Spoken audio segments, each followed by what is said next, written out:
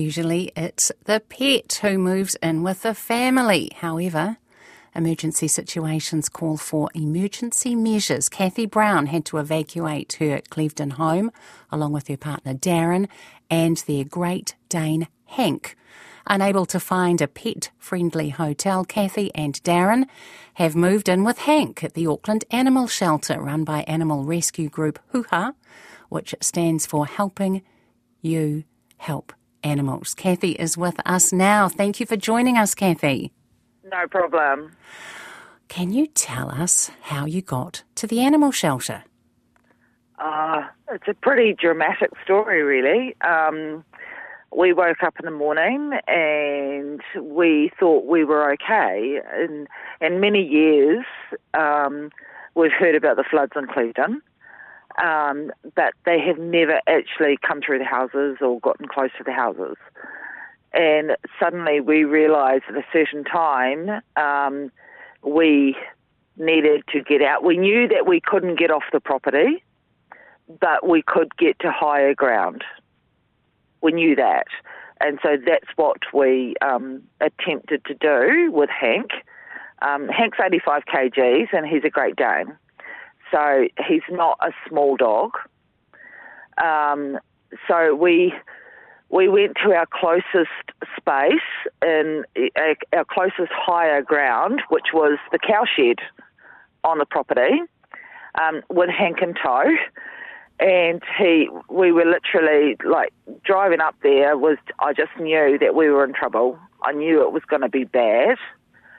And we made it into the cow shed and it was all dry. Everything was fine. And I thought we're okay until suddenly I realised that we just were not okay. What happened? We made it into the cow shed and then suddenly the water started coming across the paddocks and really, like, there was no holding back. There was nothing you could do. Like, we were looking around for wood. And myself and my partner, we always knew that we would be okay. Like, we can climb on a roof. We can set up something there were ladders there. There was lots of stuff there that would make us safe, but the dog was never going to be safe. So you and Darren and Hank got onto the roof? Well, Hank couldn't get onto the roof. I was talking to 111, the fire emergency, and it just sounded so. They were saying to us, do you live in a second-story building? You know, can you get onto the roof? And we said, well, yes, we can, but the dog can't. And then we were saying we will not leave the dog behind. And I know it sounds so dumb, but it's right there in front of you. Like, no, Hank's part of the family, of course. And so let's get to the saving part, because you didn't get stuck in the cow shed. What happened next? You've got Hank and Darren and you're on the phone to 111 and the water's rising. We're with you. The water's rising, so Darren, my partner, like, he actually managed to go back down the fence line, back to our house. We have a little dinghy. It doesn't have a motor on it. It only has like oars. And so he managed to get a rope on that and managed to get back to the cow shed where we were. And because the water was rising, so literally the step off the cow shed was onto the boat, was onto the little dinghy. And so I thought, I'm never going to get this dog onto this boat. How did you do it? You know, I actually hopped onto the boat myself, and the dog, thank goodness, actually just jumped onto the boat and just sat down. Yay, Hank. All 85 kgs of Hank, yes. Hank's in the boat. And did Darren get in the boat then too? No.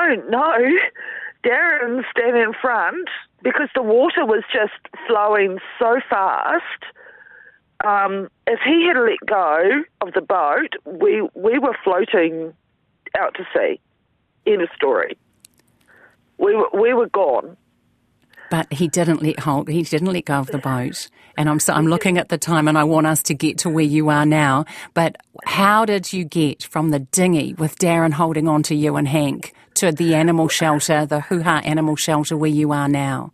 Well, amazingly enough, we actually made it to slightly higher ground and everybody's out, everybody's safe. And I'm thinking, we're okay now.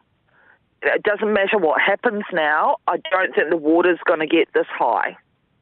It doesn't matter what happens. And the Eagle helicopter was flying above us, and you sort of felt safe. But I felt for my dog, I thinking, oh my God, they're going to take us, but they're not going to take my dog. And then I'm sitting out there. Next minute, my driveway's a kilometre long. Next minute, I see this truck just bowling through the water, like water, big sprays coming out each side. I'm thinking, who is that? Who is brave enough? Who was it? It was the New Zealand Papakura Army Base. They came out in I'm sorry, my phone is ringing at the same time. So they came out and they just arrived in this massive, great big truck and turned around, backed it into a big bank, dropped the ramp down, and Hank, myself, and Darren got in the back, and then they took us out, and there was no way anybody but them could have gotten us out.